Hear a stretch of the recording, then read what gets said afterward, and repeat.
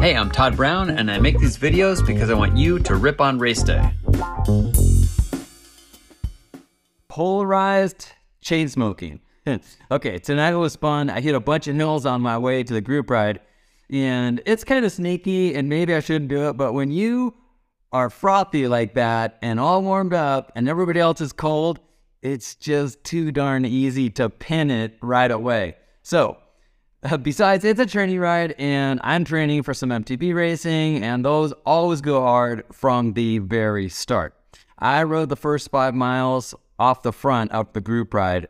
Strava estimated I was doing 300 plus watts. My heart rate was nipping right at anaerobic, so it was awesome. It was about a 10-minute effort, the final effort of the day, and I felt great. The point is this: if you're going to do polarized training, the hard days have got to be chain smokers, not kind of hard, not up there, all out is all that counts. So that's what polarized training is, and go out and smoke your chains.